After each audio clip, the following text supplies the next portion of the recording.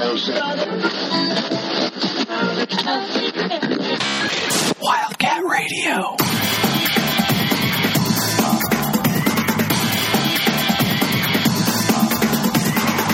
Welcome back, Wildcats, to Wildcat Radio, the most interesting podcast in the face, covering Arizona football, Arizona basketball, and Arizona recruiting news. This is Brian Conger, the host of Wildcat Radio. You can follow us on Twitter at Wildcat Radio AZ. You can follow us on our website, wildcatradioaz.com, and you can subscribe to the podcast for free on iTunes, Google Play, TuneIn Radio, Apple Podcasts, you name it. We are there. We're on Spotify now. We're on Spotify for all you people that are on Spotify. Leave a review if you want. You got to do that on Apple Podcasts. Leave happy reviews. I mean, like, you don't have to, but it would be nice. It'd be nice. Leave a cantankerous. We got a cantankerous 5-star review, which is like, basically, I love this podcast. I hate the ones that are hosted by Bryant. Like, all right, fair enough. He gave us a 5-star, so shouts to you. Well, I like it because that's funny because I am almost always on with you, and that you're the one that was got the negative like shout out by name. Like, yeah, I'm driving the negative train here, but we wanted to change things up, so we're doing a menage a pod with Mr. Rick DeNice. What's going on, Rick? Hey guys, what's going on? Dude, there is a ton of stuff to talk about, and we're going to try to get to a decent amount of it. We're going to cover some Arizona basketball news. We're going to do some Arizona commitment news, and then we're going to head over to the Pac-12. And in the last, I think 2 weeks ago is the week after Ronnie and Adam, who are bringing the positive 5-star review. So shouts to them. Oh, one thing I wanted to give a heads up and a shout out to Adam Green, who just got picked up at AZ Desert Swarm. Like, very excited about that. Congratulations, Adam. Anytime somebody's on Wildcat Radio, it gets picked up somewhere else is like the best thing we could possibly do. So definitely follow him and his writing and all that stuff on AZ Desert Swarm. We're really, really stoked that he was able to connect with Ryan and just get plugged in there. So definitely check him out. Congratulations to him.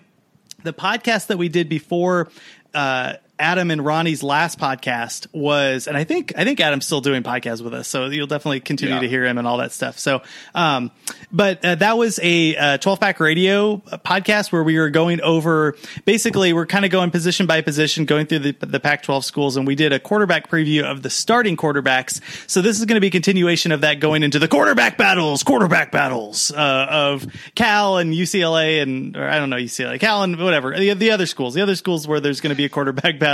We're going to dive into them. The Washington schools, that's who it is. I promise you, we do know which ones we're going to talk about. Yeah.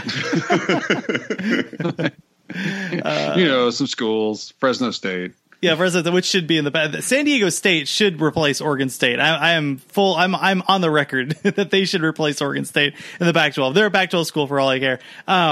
But before we get into any of that, let's talk some Arizona. You know what we should do?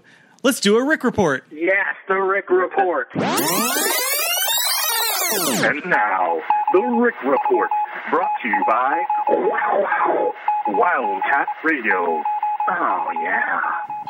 All right, guys, to kick us off, the big basketball news of the week/month, since it is June, is that Jordan Brown, who originally was looking at us as a finalist for recruiting last year and ended up going to the Nevada Wolfpack, is now headed to the University of Arizona. So Sean Miller got his man.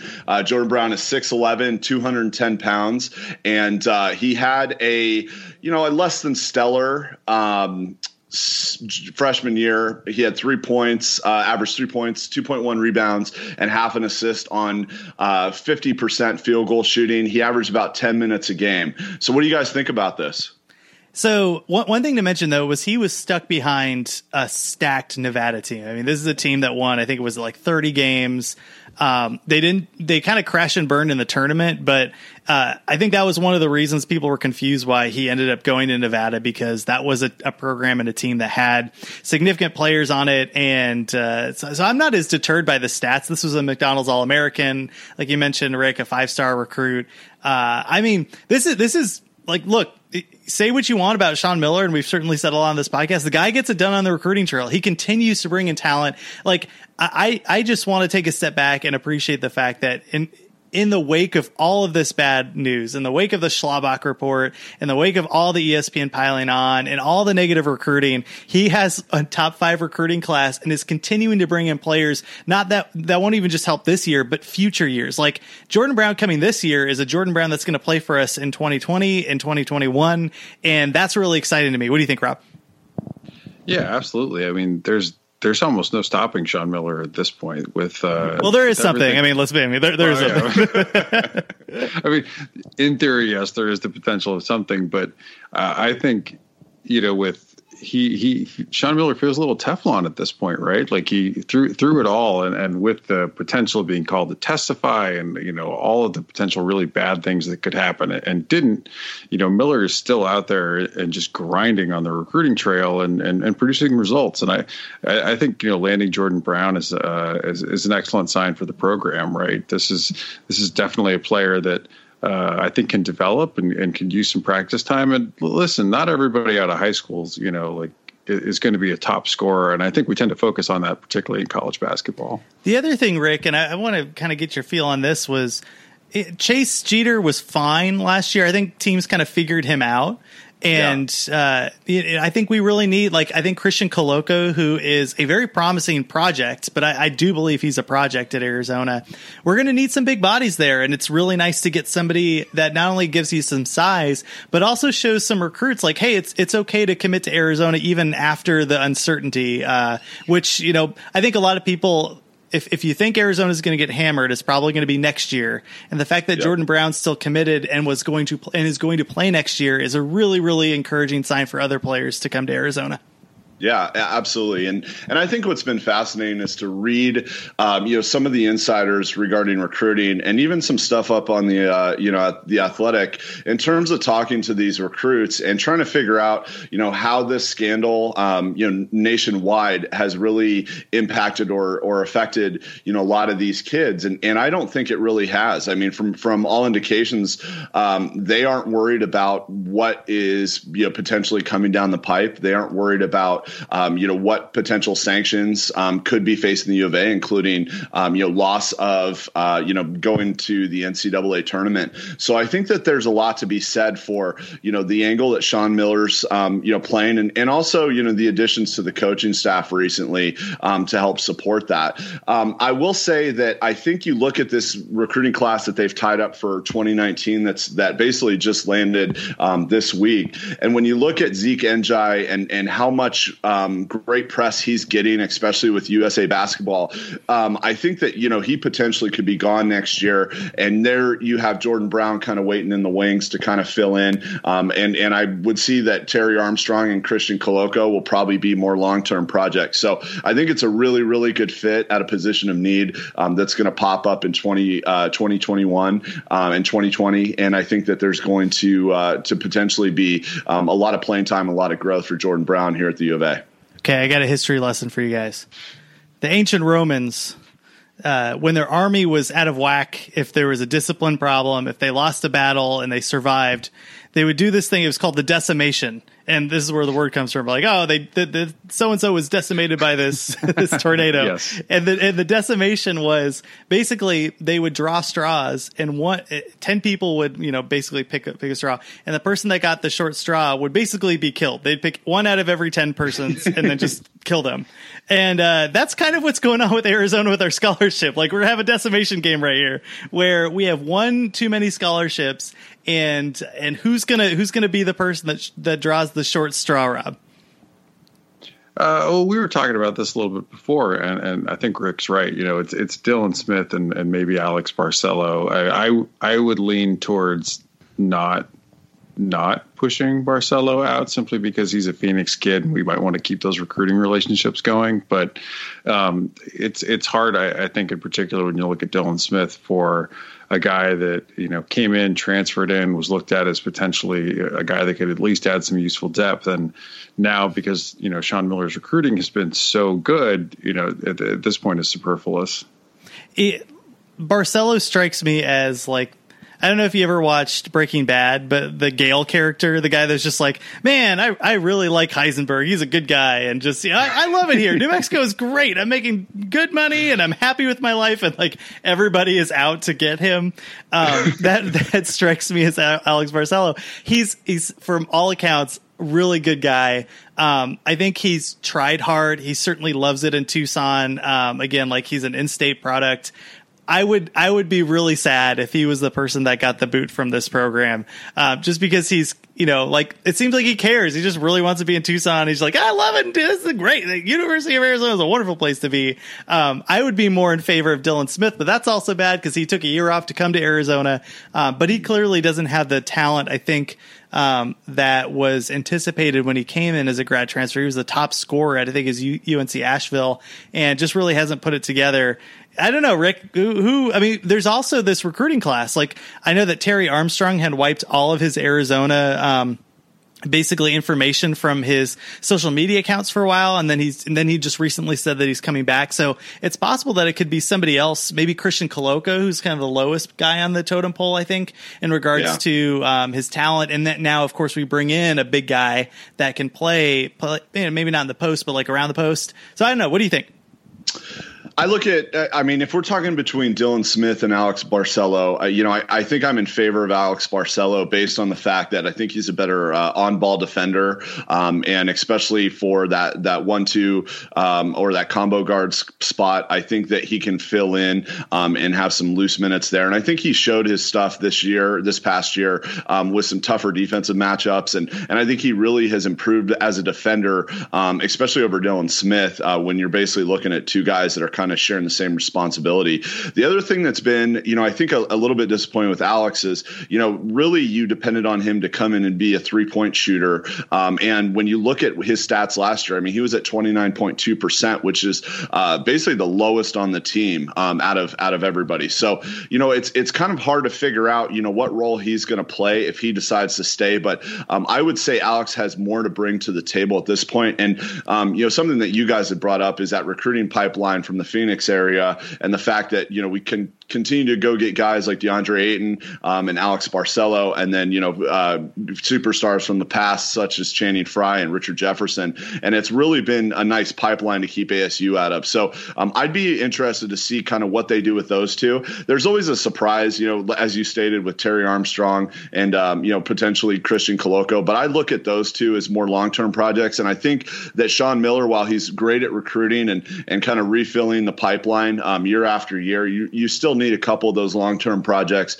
to kind of fill in and be, role players that could eventually fill into, your top 7, your top 8. So we'll have to see, but I think it'll be pretty interesting coming here down the stretch over the next month to figure out how it all shakes out. The one thing I don't know is if Dylan Smith would be a grad transfer. I don't think that's the case. I'd have to go back. Do you guys know?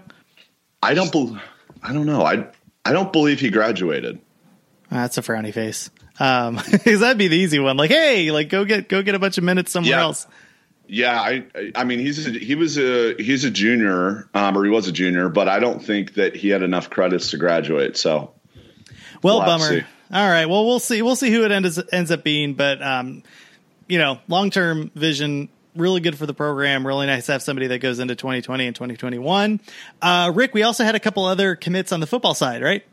Yep, we sure did. So the first one is going to be Josh Baker, and he's a 3-star out of Eureka, Missouri. He had offers from Memphis, Illinois, and Northern Illinois. So, some mid-major schools. And Josh comes in as a recruit by the way, wait, hold on. Rod Smith, who former offensive coordinator at Arizona, is offended that you would call Illinois a mid-major program. Right? How dare you? Illinois. Illinois can put all the Twitter marketing up that they want, but until Illinois gets into that top third, even the top half, I'm going to call them a mid-major still. Well, so Lovie Smith's beard is high major. If you haven't, just stop what you're doing right now and just go Google a recent picture of Lovie Smith, because his beard is aces. Yeah, and he made it to a Super Bowl. How many Super Bowls has Kevin Sumlin made it to? You know what? still go find that Maction. That's all I got to say. There you go, Illinois. But this kid, we talk about the lines, and I think the lines is a major position in need this year. And you're looking at a kid that's 6'3", 280 pounds, has fared fairly well. I think his tape is pretty solid. I mean, he moves well. His hands are pretty solid. And I think this is a big get, especially for us going in to the heart of Big Ten country, basically, and pulling out a kid who I think they can develop and have, a really strong presence, a couple years down the road. All right. So, what do you think, Rob? Full disclosure, I like to think of myself as a reasonably smart person, I suppose. At least you're not saying I'm the smartest person I know. That's No, you should never say. Also, I know that one's not true. I've been in the room with some people whose IQ like boils water, and you're just like, oh my god, like please don't ask me any questions. And none of those people are at Illinois football. I can tell you that. No, none of them are. So, I was looking at the kids' offer list, and I was like, one of these schools is where Kyle Devan used to coach. And I put two and two together, and I was like, I bet he was being recruited by Devan in his prior stop. And Devan just thought, that he could actually play, was worthy of a Power 5 shot. So I tweeted that out, and Josh Baker liked my tweet. So, nice. Hey, there we go. Super Sleuth Rob. I know, like, conclusion confirmed. So, this is a guy that Devan had a relationship with before, it seems, and thought had Power 5 level talent, and I think that Baker certainly can come in and contribute. And if Devan, like you have to trust your offensive line coach. If he thinks if he can develop him, then he's the guy that you hired to do it. Yeah, and I think we talked about this on the 12-Pack Radio podcast, Rob, but our new offensive line coach was a very highly regarded offensive line guy at Ball State and got basically a title bump and a money bump to stay there, right? Rather than bounce to, say, Arizona and be their offensive line coach. Yeah, I mean, in the same way that if you went through like Oregon staff directory and you're like Joe Salavea, assistant head coach, right, like with a pretty sizable salary, but he's the defensive line coach. Devan got that at Ball State because they really wanted to keep him around because he was a big part of what they were doing that worked. Oh, far out. Rick, you got anything else to say on him? No, I'm good. Okay. Who's the other cat we got? All right, so the other guy we got committed is Cedric Melton out of Houston, Texas. Offers to Texas Tech, Memphis, Houston, Colorado State, and a couple others. So this kid stands 6'5", 262. Right now he's listed as a defensive tackle in the state of Texas. What do you guys think? I mean, a little light for what we're looking for on the defensive line, but potentially could be a hybrid. I view, and if he puts on another 20, 30 pounds, maybe a solid rush in. His picture on, I think I'm looking at Go Easy Cats. He looks like he's 14. He looks real, but it's only a headshot. It's not like the body shot. I mean, obviously he's 262. What do you think, Rob? But I thought they were recruiting this guy as an offensive lineman. Yeah. Oh, they are. Yeah, you're right. Never mind. Sorry. No. I mean, no, he may be listed as a defensive lineman. Yeah, but I thought Arizona was recruiting him on the O-line. You're right. Yep. Okay. So, I mean, I guess when it comes down to it, they could figure out where they want to use him once he gets on campus. But yeah, offensive tackle seems to be what they're looking at him for. No, I wanted to confirm that before I said something really stupid. So I'm not going to say something stupid because I confirmed it. But yeah, like this is a guy I think when people looked at Baker and then this commit, I think people said like 3 stars, and they're not wrong. Like stars matter. And I explain this to people on Twitter all the time. Stars matter. They're highly correlated with on-field performance. But if there's one place where stars can get a little iffy, it's offensive line. Like projecting offensive linemen is hard.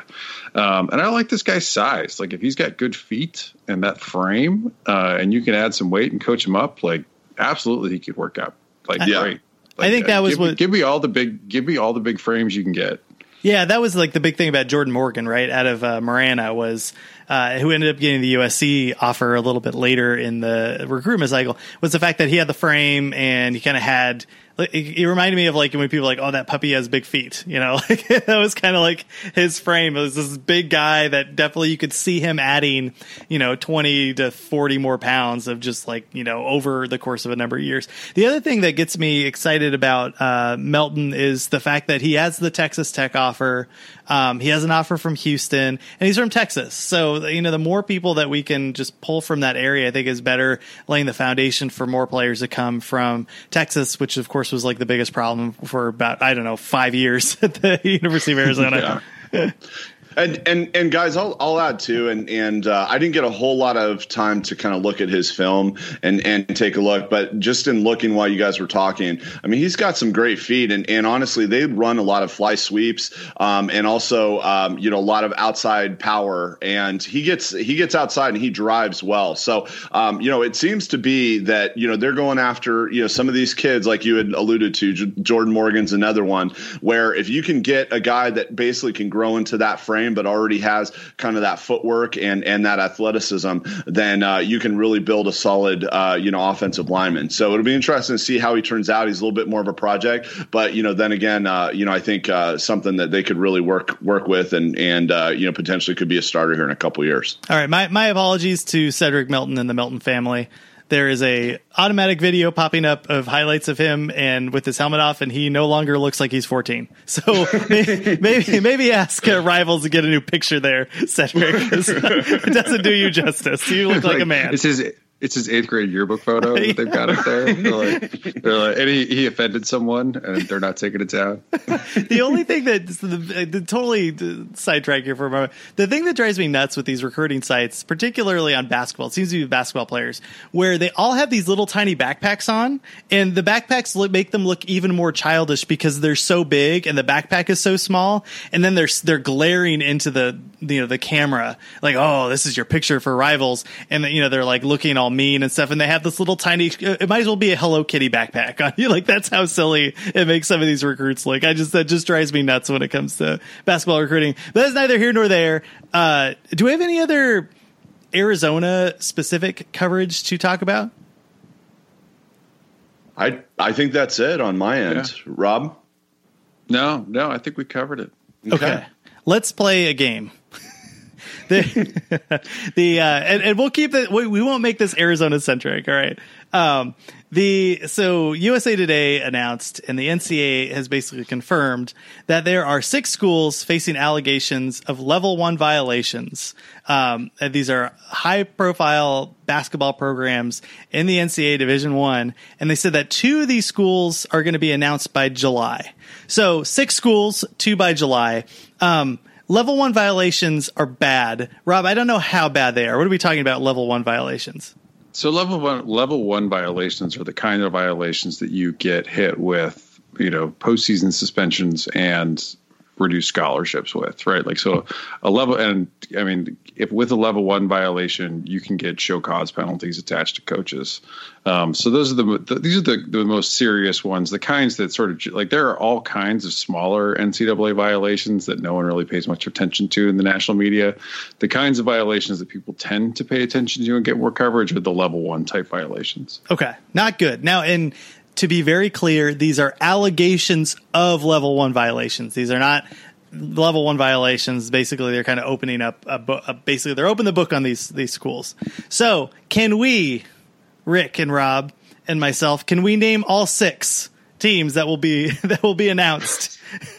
Should we go one by one? Yes, I think that would be. Well, Rick, you start, since you haven't dove into this as much as we have. Okay, I will. I'll start out with, I guess since they got their basketball offices raided, the Kansas Jayhawks. Yeah, that's a good bet. Now, and they're probably one of the July ones, right? I would think so. I mean, it doesn't get much more serious than that when the FBI comes calling and are literally at your doorstep, right? Yeah, when your bag man texts you, "Yo, Hall of Famer, I got your back." That's not good. And they already had to classify TJ Gassinola as a booster for NCAA purposes. Very, very bad. Very bad. Okay, Rob, you got number 2. Who do you think that? Well, let's make it more difficult for you. Who's the second school that's going to be announced by July? It's Louisville. Yeah, I think so too. Yeah, I mean, some of this is that it's timing. Which schools, were done with the court stuff the soonest, and Louisville and Kansas, right? Yeah, I think so. You only have one chance to make a first impression, so I'll take Arizona because everybody assumes it. I think Arizona is one of them. Okay, and then I look at like an LSU or a USC. Am I totally off base there? Because I know you guys have covered this a lot more heavily. No. LSU is coming. Like, okay. Will Wade made a strong ass offer. It's still out there. I'm throwing my chips in the middle and going LSU. Okay, so we're at 4 LSU. What do you think, Rob? What's number 5? I mean, some of these are going to be those assistants that took money, right? I mean, I think USC is going to be in there. Yeah, I think since I have 6, I think it's going to be it's either going to be Auburn or Maryland, and I think like the honorable mention goes to South Carolina, but I think it's going to be Maryland because Maryland had some like cash allegations. I mean, it was like, hey, our booster definitely paid this player. So let's do Maryland. Okay. So it'll be interesting we'll come back to this when the schools get announced and see if we got it. Yeah. Guys, can I ask one question? And this might be beating a dead horse based off of all the coverage that we've provided. But, I've been reading a lot lately that, there potentially could be the NCAA looking at lack of an institutional control scenario. And I just don't see how that's possible in any stretch of the imagination, considering some of these schools are the largest cash cows the NCAA has. Do you guys think that's on the table at all for any of these first 6? Go ahead, Rob. I'm curious. I mean, yes. I mean, I think that there are certain schools that are going to come up for lack of institutional control. I think Kansas could be one because I think that the pervasiveness of the relationship that was exposed in court between Bill Self and TJ Gassinola, the NCAA was certainly taking notes on that. But Arizona should be worried about lack of institutional control, not just because of what came out in this case, but the other additional stuff that has also happened recently.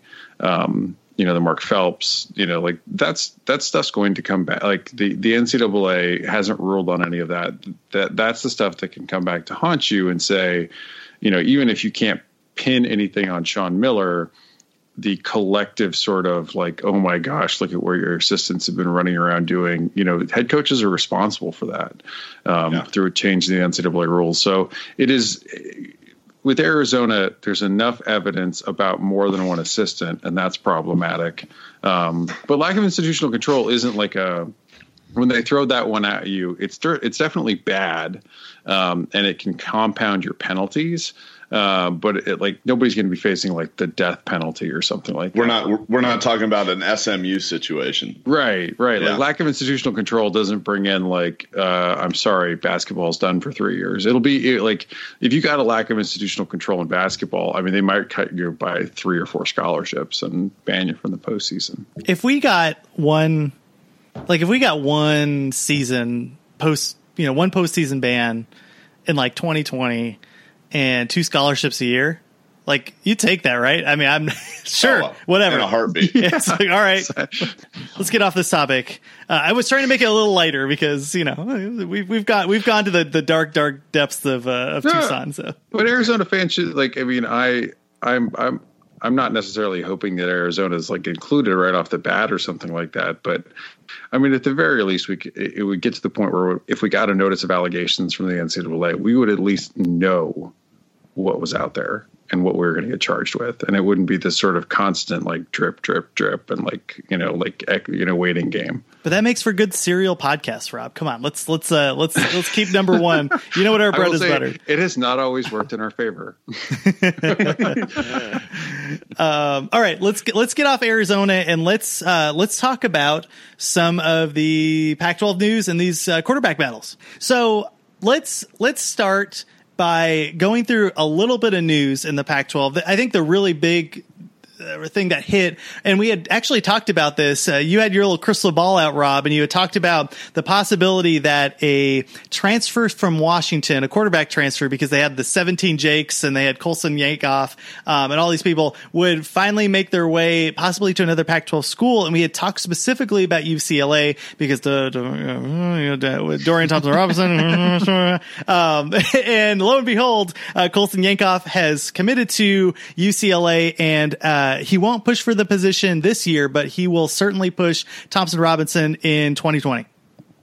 Yeah, and this is the first real bearing fruit of the new Pac-12 transfer rules, that you no longer have the sort of punishment year in residence in addition to the transfer year. So it used to be that a transferring interconference in the Pac-12 cost you 2 years. Now it's just down to the normal one. So this is actually, I think, a good thing for the conference. Having USC players transfer to play at Pitt instead of transfer to playing at Oregon State, I think was bad in the long run. But UCLA in this case definitely needed the quarterback depth, for the future, and to potentially push Dorian Thompson-Robinson, and also provide some backup for him. But I totally understand leaving Washington if your name isn't Jake, because you clearly don't fit in the QB room. And it's funny because there were two quarterbacks that were going to transfer from Washington, 2 4-star quarterbacks that decided to transfer out, one of which was named Jake. He decided not to leave, and he's back at Washington. That's how they kept him belongs. Right. Rick, were you a Dorian Thompson-Robinson fan? I know it's kind of hard. You don't want to pile on to true freshmen. Well, I definitely think having those 2 quarterbacks in that UCLA QB room is a huge advantage. The recent stuff that's come out about Chip Kelly that I think has left UCLA fans somewhat disconcerted regarding, potentially the player relationships with the coach. I obviously, getting somebody like Yankoff, that whatever bad blood currently exists, whether or not that's fabricated or that's truthful. Yankoff sees this as an opportunity to come in, compete right away in a year, and really take the reins on this program. And at 6'4", 209,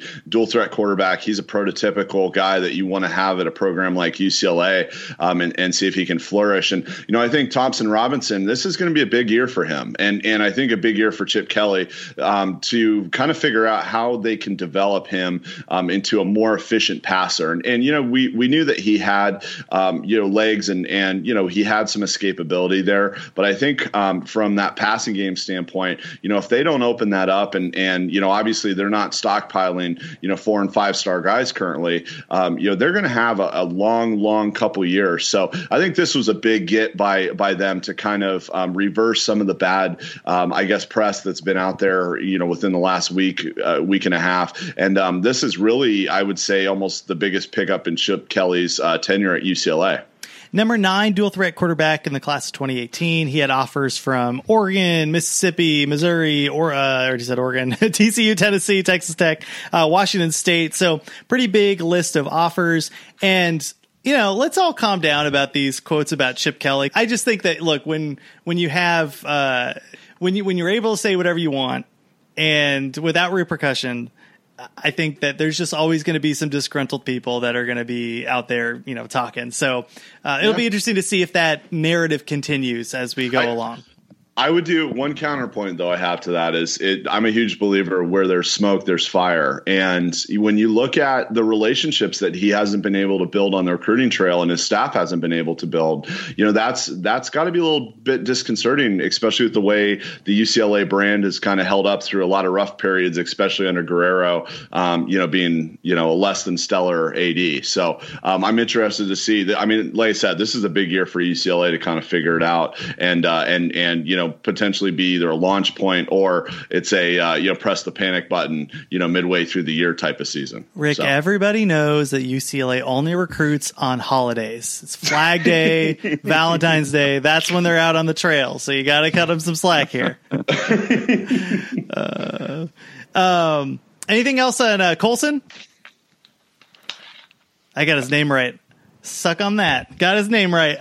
It was recruiting week. There was like a gazillion people. I have all these notes. This is all my notes on Arizona, not Arizona, but Pac-12 recruits. I'm not going to go through all of them, but there are a couple of them that I want to highlight on the basketball front. Oregon got a pair of transfers. The first is Rutgers' former captain, a 6'7", 234 pound forward. He averaged 13.8 points and 7.2 rebounds. And then they got a New Mexico grad transfer in Anthony Mathis, who was also their top scorer, averaged 14.4 points a game, 2 rebounds, 2 assists, shot from 3, 41%, which is fairly good. And just goes to show you, Rob, you leave Dane Altman any space and he's going to snag any piece. Like, he's the guy going through the guy hits the piñata and there's candy, everywhere. Like, he's the one that's finding it after all the kids have come through. I just love the fact that he's able to put together these classes over and over and over again. And like, I had some worries about Oregon basketball. They had a great year last year, obviously. But then you get the return of Peyton Pritchard and an influx of talent, even though a lot of people had left for the draft and graduated and stuff. And here we are again. Like, Oregon's going to have a good team. Yeah, absolutely. I mean, with Pritchard coming back in particular, you like this team. Mathis can really shoot, so that should help with their floor spacing for the Ducks. I like these additions to a Dana Altman coach team, even though Dana Altman is not my favorite. Bobby Hurley, 2-year extension at ASU for taking him to the tournament yet again. Look, you can say all you want about his off on the field or on the court mannerisms and actions and all that stuff. I do think he's good for the conference, and the fact that he's getting ASU not only to see definitely not like hardcore success in the tournament yet, but the fact that influx of talent is significantly better than it was under Herb Sendek. And Rick, keep in mind, we are on the 12 Pack Radio podcast right now. So what do you think? Yeah, I mean, I definitely agree with you. I would say that, playing games don't necessarily count in being in the tournament, but that's that's a partisan opinion, I guess. You look at what he's been able to do, especially with the recruiting coming in pulling, a couple 4-star guys, some high, I would say mid to high 3-star guys, and really, he's really captured that program, and I think done a lot with kind of the cards that he's been dealt, and it's exciting. It's good to have a solid rivalry in the desert again, and it's good that you've got other programs outside of the traditional powers, which I would say UCLA and Arizona, and now you have Oregon kind of coming up, kind of taking the reins and carrying that for the conference. And as we've seen over the past couple of years, where the Pac-12 has been extraordinarily weak because we've lost a ton of talent to the NBA. I think that ASU has a definitive shot at continuing to kind of move up the scale and, maybe get to that first week and maybe get to that second weekend here in the next 3 years with the way that Hurley has them going. So it's exciting, and I think it's a really great thing for the conference. A couple more items of note. Oregon State had a nice haul. They had 4 players commit last week. The gem was Travis Shippen, the number 3 JUCO defensive end in the country. He had offers from Arizona, Oregon, and Utah. You had Cody Shear transferred from Oregon over to ASU. ASU had, I think, 3 or 4 offensive lineman commits this past week, so shout out to them. And Rob, let's close with the bang here. 2 5-star former not commits, I guess, yeah, former commits, because they came from Florida and Texas, are now moving over to the University of Southern California. The latest one being 5-star cornerback Chris Steele and Clay Helton. Got a lot of crap for not recruiting well this last recruiting class. And actually, if you look at it, I'm doing their preview, I'm going like, oh my God, where are their secondary players going to come from? Well, here's one right here. Chris Steele, another 5-star player who adds to the talent that they have that can hopefully step in and contribute immediately. Yeah, he's likely going to have to sit with the transfer. Brew McCoy may have to sit because he did enroll at Texas this past spring. But Brew McCoy, the transfer saga has ended. that Tom Herman did not buy a nice enough gift basket for his visit to try to convince Bru McCoy to come back to Texas. And he's going to come back to USC, where he originally started out with in the spring before going to Texas. So he should, I would expect he gets a waiver. It's kind of a weird situation, but he never really played for anyone besides just doing some practice with Texas. Chris Steele, he was actually supposed to be going to Oregon. He has a close relationship with Dante Williams, the Oregon secondary coach. But he did an interview at the Athletic, had a nice write-up on this. So if you're an Oregon fan and you're mad at this kid deciding not to come to Oregon and going to USC, he's actually from L.A. He was all set to go to Oregon, and his mother lost her job. So there's some financial hardship, and he wanted to make sure that his mom was still able to watch him play. So instead, he's going to play at USC, but he'll have to sit this season with the transfer rules. So there's still questions at USC. Is this the Greg Johnson year? Yeah. Thanks for clarifying that, by the way. I forgot. I was mixing him up with McCoy. But it's interesting. So I'm really excited to have Alicia De Artola on in the coming weeks, because she really did an excellent job breaking down the USC program on another podcast. Our friends at the Quack 12 and Hifliday did a really good interview with her. So, and I have so many questions about the secondary to ask her. So, but I am glad that Steele's going to play in the future with them, because they definitely need some more talent, because that last recruiting class, woo, buddy, not up to the USC standards. But let's get into these quarterback battles here. And Rick, we have 4 teams for you, maybe 5. I can't count. Oregon State, Cal, Washington State, Washington, and ASU. Where would you like to begin? Let's start with Washington, because I think it boils down to one guy and one guy only, but we're still going to discuss. So I was really surprised about this, and I had talked with our friends at the Dog Pod, because obviously, like, Jacob Eason is going to be like the likely starter, the transfer from Georgia, former 5-star player. I think he came out of the state of Washington, came in with a lot of accolades, but there's a little bit of grumbling out of camp right now. I don't think he's at the level that they had anticipated him to be, but likely at a pretty good level. That seems like the reports that I'm reading. But my question was the fact that I thought that Jacob Sermon was going to be the number 2 behind him, and it seems like Jake Haener, who is another Jake, and the less touted Jake, he was the number 21 pro style quarterback of 2017, whereas Jake Sermon was the number 7 pro style quarterback at a 2018. Looks like he's jumped him, and that surprised me a little bit, Rob. It's funny because I asked our friends at the Dog Pod, I said, "Hey, is this true? It does, because it's interesting." And they immediately responded, "Yes, because you have eyes and you saw the Washington versus Cal game." And of course, the terrible, terrible pick that he threw that cost them the game. That whole game was a total mess. I might have stabbed something in my eyes as I was watching it, but I do remember that pick. Yeah, I mean, and Sermon, he decided to stay at Washington, but he and Yankoff out of the spring quarterback battle were in the transfer portal to leave, because they have a pretty highly touted guy, Dylan Morris, that just came in as a freshman, and with Haener and Eason sort of solidified ahead of them on the depth chart, the writing was pretty clear on the wall. But Sermon didn't really. I mean, there are a lot more people entering the transfer portal than there necessarily are roster spots available out there. And I don't think he was really able to find anything that he was looking for out there. So he's back. Haener, it does look like Eason, all the talk was that Eason was great on the scout team and that he was developing. He had some development to do. I mean, he didn't have a Trevor Lawrence type season in his freshman year at Georgia. His stats are a little more comparable to JT Daniels' stats at USC last season, I would say, as a true freshman. And you can see why Jake Fromm kind of came in and beat him out, but he should have, and from all conversations that we've had, from folks at Washington and what we've heard out of practice, is he had developed and he had taken a step forward. I would still expect Eason to start, but it's been closer than we thought. Yeah, as a true freshman, 204 completions, 370 attempts, 55% completion rate, 2,400 yards, 16 touchdowns, 8 interceptions. Your thoughts, Rick?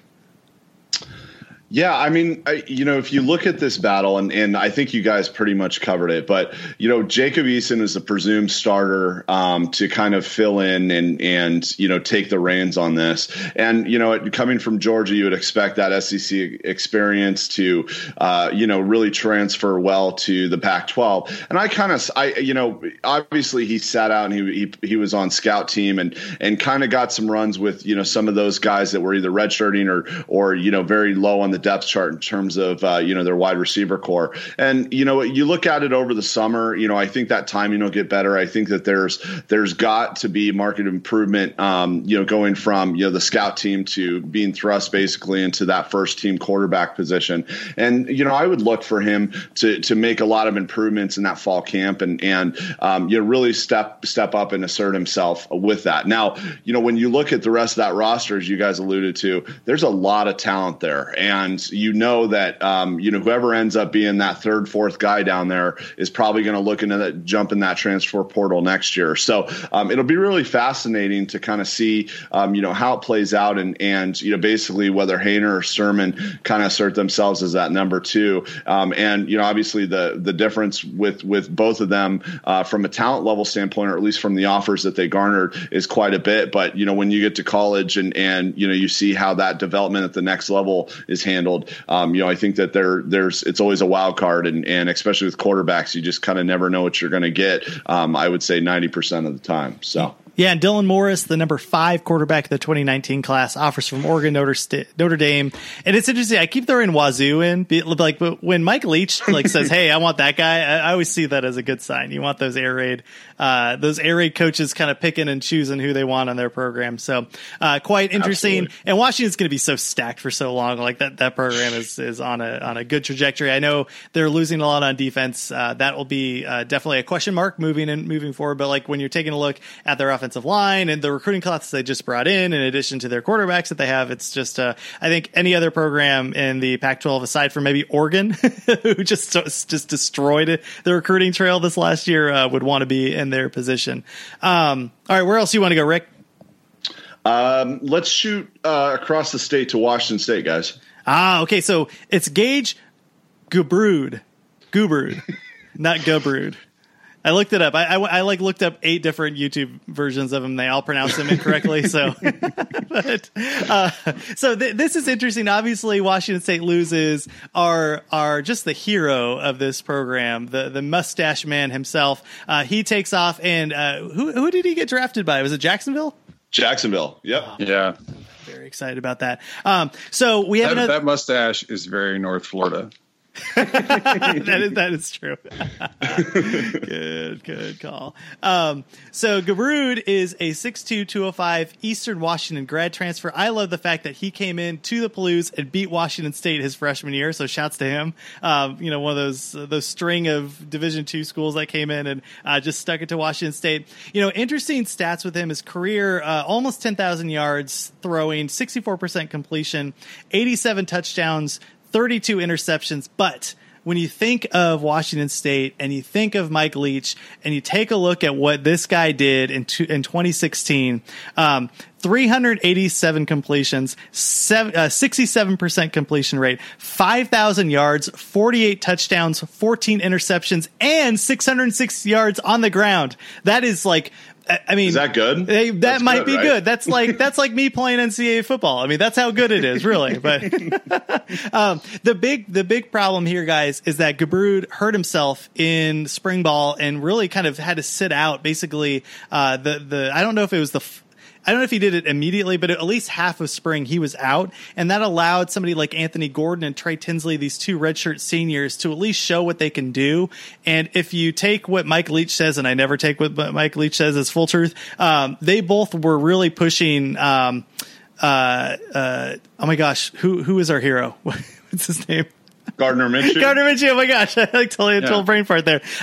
He said that they were pushing Gardner Minshew last year. I don't know if that's the case, but this is just an interesting scenario. I still think it's going to be Gubrud, but what do you think here, Rob? So Gubrud is interesting because he had a huge 2016, huge. That's 67% completion percentage, 48 touchdowns, 14 interceptions, 2017 and 2018, he came back to earth. I mean, closer to 62% completion percentage, 26 touchdowns, 12 interceptions in 2017. He got hurt in 2018 as well. But it wasn't quite the same season. I think people still sort of assume it's going to be Giroud. Anthony Gordon had himself a heck of a spring game and had himself a heck of a spring overall. He separated himself a bit from Tinsley. If Giroud is going to, if he is not the guy, I think it's Anthony Gordon at this point. But I think Gordon positioned himself that if people think highly enough of Giroud and he shows up in the fall camp, it's going to be him versus Gordon. Rick, your thoughts on Mike Leach? And he always he probably won't tell you until a week before the season starts and all that stuff. But I think he has some good options here. Plus, you have somebody like Gunnar Cruz, who certainly isn't going to play this year, but number 26 pro-style quarterback. It seems like people really like him. And then you have somebody like Cameron Cooper, who was a top 10 quarterback of 2018, who had offers from Georgia and Tennessee and ASU and Ole Miss and all these programs. So kind of a good spot to be in, right? Yeah, totally. And I think you look at Mike Leach and we knew who Mike Leach was even back in his Texas Tech days and what he did with that program. But I think last year was a whole new level. And in terms of what he did with Gardner Minshew and making him, a quarterback that could not only read the field, but was accurate when, he wasn't necessarily that type of quarterback throughout earlier in his career. So, you can't ever count a Mike Leach offense and a Mike Leach quarterback out. And I think that he's got some great options. I mean, you've got a lot of seniority here, and there's a lot to be, optimistic about. I guess my main concern is if you have Giroud going ahead and winning out, then you've got basically two redshirt seniors that don't necessarily have a ton of experience behind him. And that would be a little bit concerning for me if I was Washington State, based on the fact that you have a tendency to sometimes lose quarterbacks. But at the end of the day, in that spread, they should hopefully be fine. I would say that something to kind of keep an eye on in terms of looking at this particular group of five quarterbacks is Gunnar Cruz, as you alluded to, I think is going to kind of be that future prospect for them.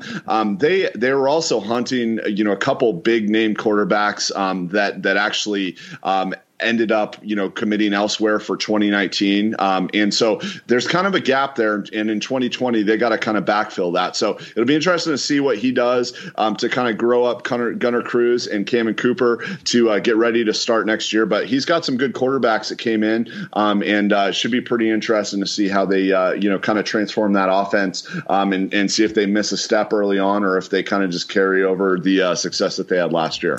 Yeah, you made a good point on the experience with the redshirt seniors and stuff. I mean, obviously they've been in the program for a long time. The one thing to keep in mind is that Mike Leach really trusts his quarterbacks. He does that thing where he just points to his head, which is the equivalent of saying I don't know, do whatever you want. It's fine, which is really crazy for a coach to do. So he does put a lot of trust and weight into the quarterbacks that he puts out there. And these guys really haven't seen the field, but it'll be interesting to see. But I do think, Rob, like you mentioned, Anthony Gordon had a really solid spring. It wasn't just a spring game, but that whole spring, he was able to separate himself from Trey Tinsley, and it seemed like they were stapled at the hip last year. So it's nice to kind of see things shake out. Anything else, Rob, on Washington State, and where do you want to go after this?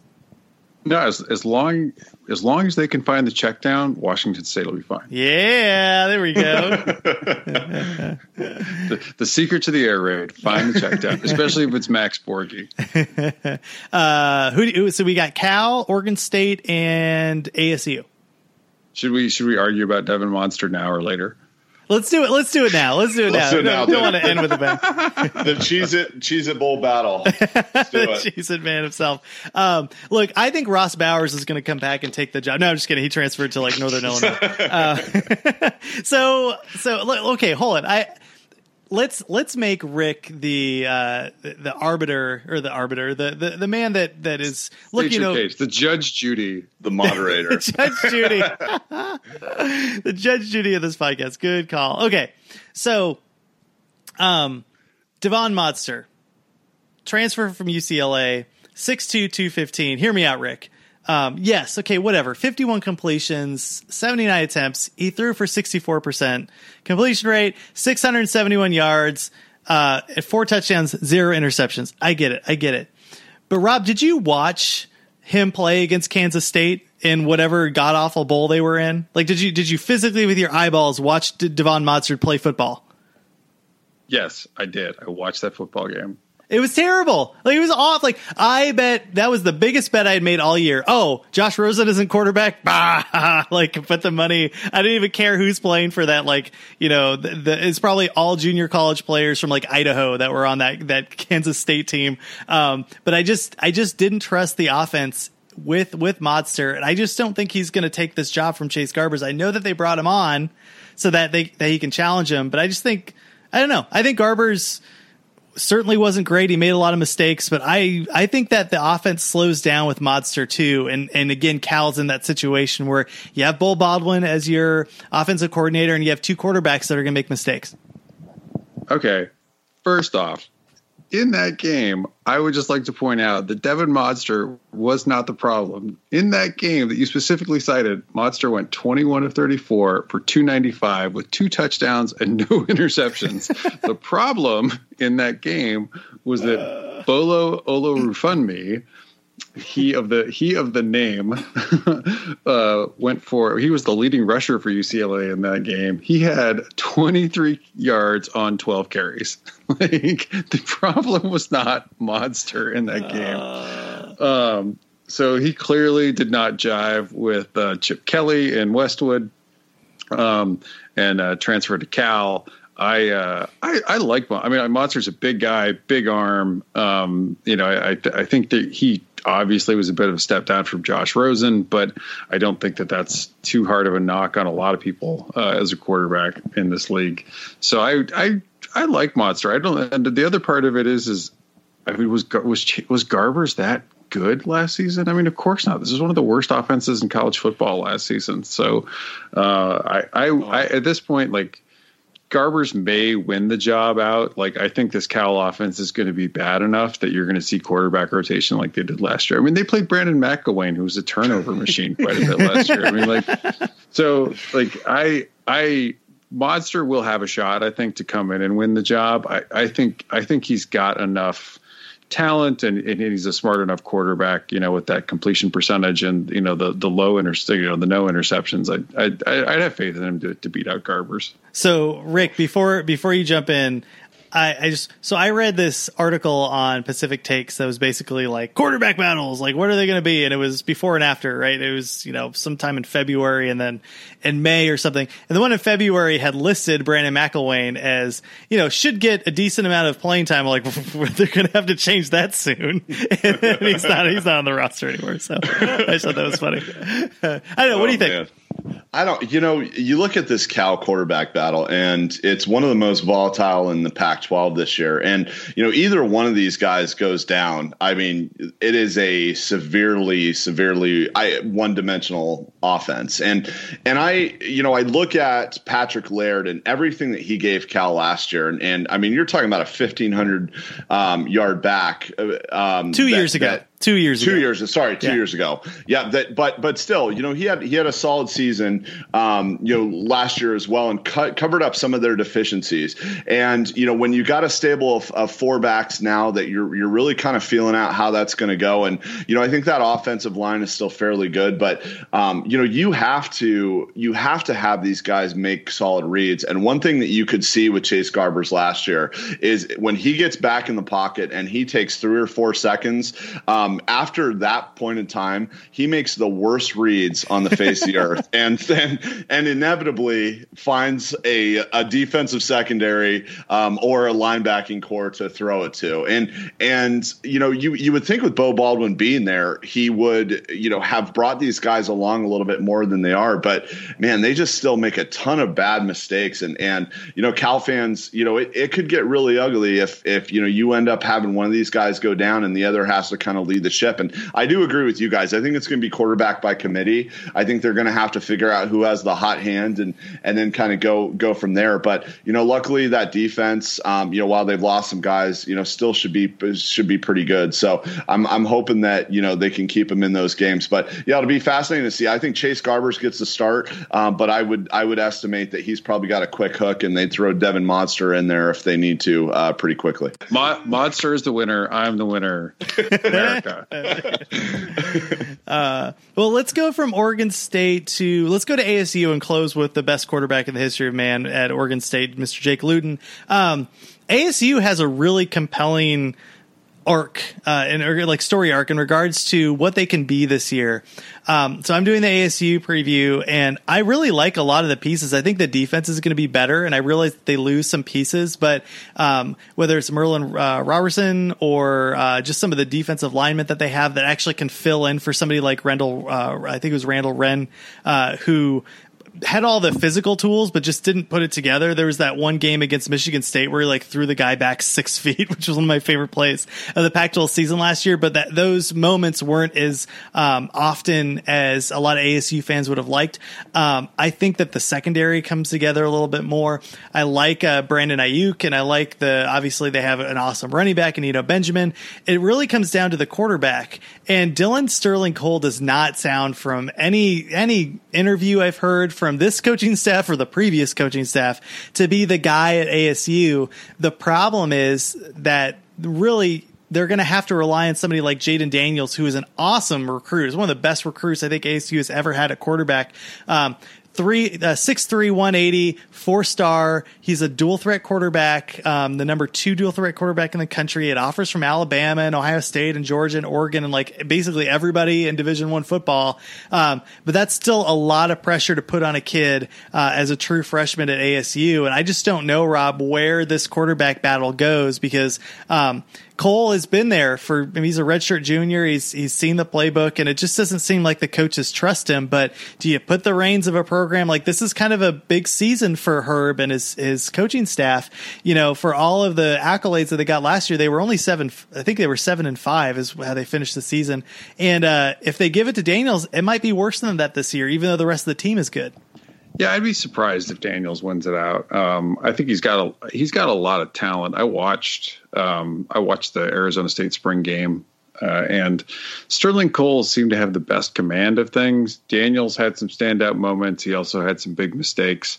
Joey Yellen and Ethan Long each had their moments. I mean, Long certainly has a cannon of an arm, but I still think that Sterling Cole probably wins it, and Jaden Daniels comes in. I mean, the other part about Daniels is he only weighs 180 pounds. I don't think that this offensive line was really good at run blocking last season. They were not great at pass blocking. And if Daniels hangs in there like Manny Wilkins did and takes shots, he's not going to make it through a season at that weight.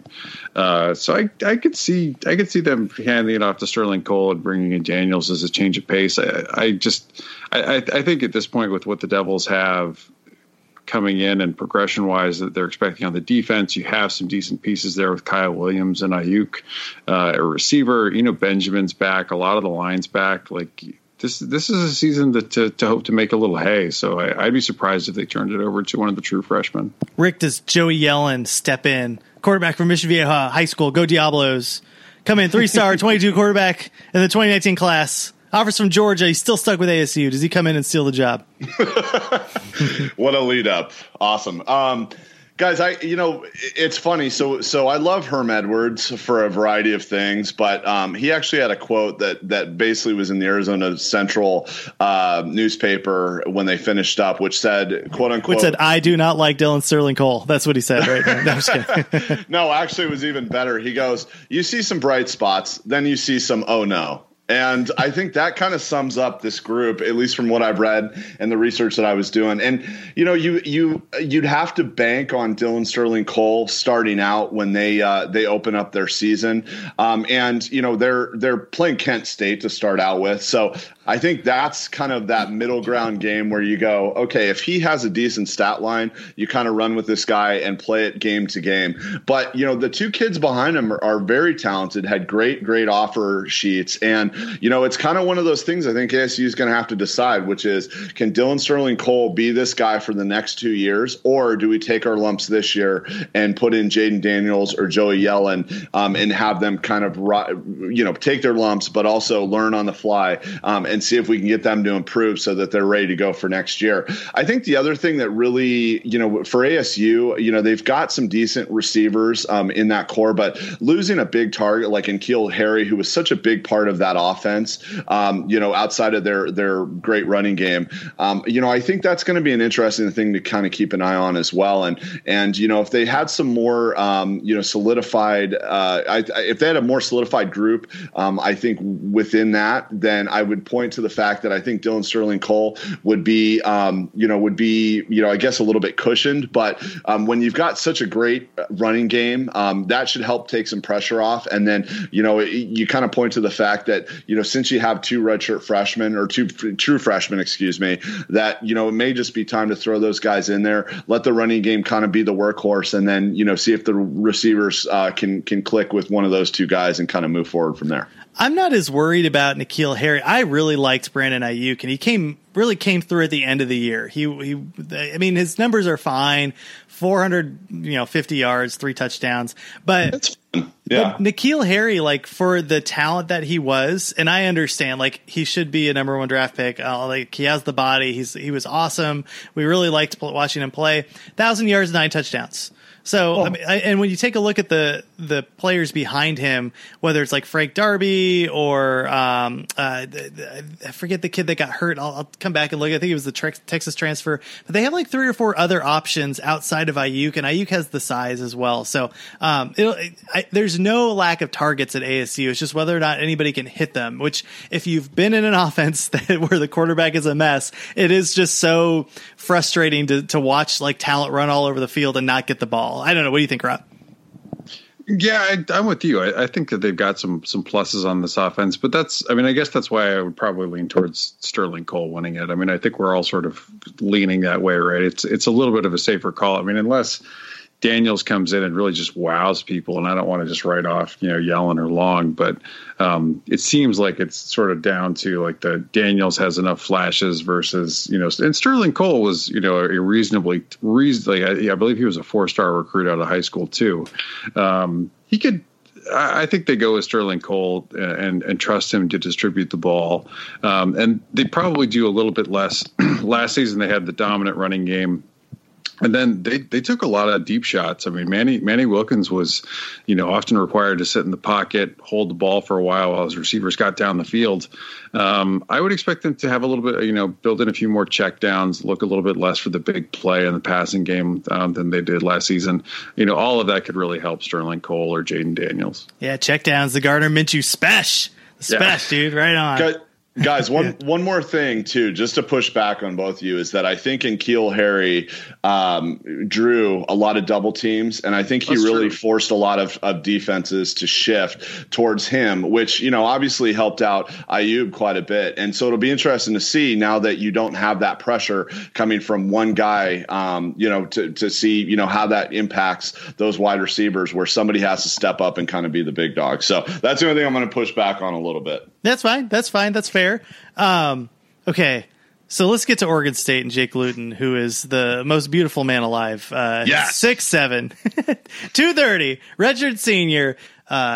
Mike Riley's gets fired from Nebraska. He serves as and I'm doing air quotes right now, offensive analyst for Oregon State, aka I'm going to bring all of the players I recruited in Nebraska over to Oregon State for you. And, oh, by the way, you should run the ball more. That's pretty much the role that he probably played. So they go behind Jake Luton's back, a man that has given them his spine, for the love of God. This is a guy that has laid it all out in the field, one of the most entertaining quarterbacks in the country. They get Tristan Gebbia, who was a Nebraska transfer, lost his job to Adrian Martinez. He was the number 12 pro-style quarterback in 2017, and he's going to come in and think that he's going to take this job from Jake Luton. I don't think so. I think Jake Luton has this. What do you think, Rob? Yeah, I mean, the conversation right now is that Luton's nailed it down in spring. Gebbia is a guy. I mean, speaking of Mike Riley, they just got a punter that transferred from Nebraska this past week at Oregon State. So literally, Nebraska is pissed. Like, that's an actual storyline where they are basically saying, "Hey, like, you taking all of our players. That's kind of illegal." But I guess it's legal. I mean, Mike Riley thought he was a nice guy, Rob. I guess not. Well, I'm actually like I think. I think Nebraska may have said that accused Oregon State of tampering. Mike Riley is like a local celebrity in Corvallis. Like, he used to ride his bike to and from work. Yeah, I think it's Luton at this point. Gebbia I think is going to sit behind him from everything we've heard. Yeah, I'd be surprised if it's not Luton. And Luton's he's a lot of fun. You know, big arm. This offense made tremendous progress under Smith last season, and whoever it is, they're going to have Jamar Jefferson to rely on, and a stout running game. So I like Luton coming back a lot, and he'll have some fun interceptions to go with his touchdowns. 1,600 yards, 10 touchdowns, 4 interceptions in 8 games. I think it was the Nevada game where I forget who was throwing the ball around, and then Luton came in, and I literally turned off all of the other channels I was watching. Like, Jake Luton is going to take this team to the promised land. Like, I think he's so fun to watch. And when you partner him, like you mentioned, Rob, with Jamar Jefferson, like that could be a really, really fun offense. The defense could be a total mess. But offensively, they could really move the ball around. Rick, are you as big of a Luton fan as we are, or what do you think? I think for me, even though we live up here, I don't see a ton of Oregon State games because there's really not a reason to. Sorry, Oregon State fans. But that game against Ohio State, where they were just throwing the ball all over the field, and he did fairly well that first half, against that defense. I was really impressed, and there's absolutely no reason why you're not going to take basically a 6-year guy and start him, especially when in combination with that running game that I think is going to be pretty explosive as well. So there should be a lot to be optimistic about, I think, if you're a Beavs fan, and honestly, if Gebbia gets in there, I think that there's an opportunity for him to grow and evolve and be the guy moving into next year and see if Adrian Willard is going to, kind of challenge him as well. So I'd be interested to see how it plays out. But, I think for Duck fans where,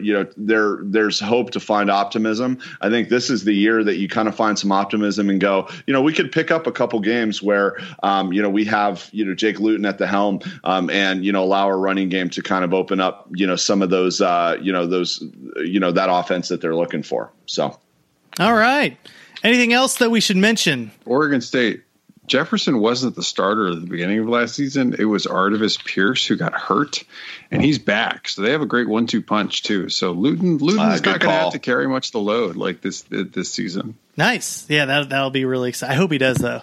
I hope he does. It's like the Rogers brothers reincarnated then, huh? Yeah. Yeah. Ooh, Jaquiz. Yeah, Jaquiz. All right. I'm in. James Rogers, very underrated. James Rogers. He was fun too. Yeah, absolutely.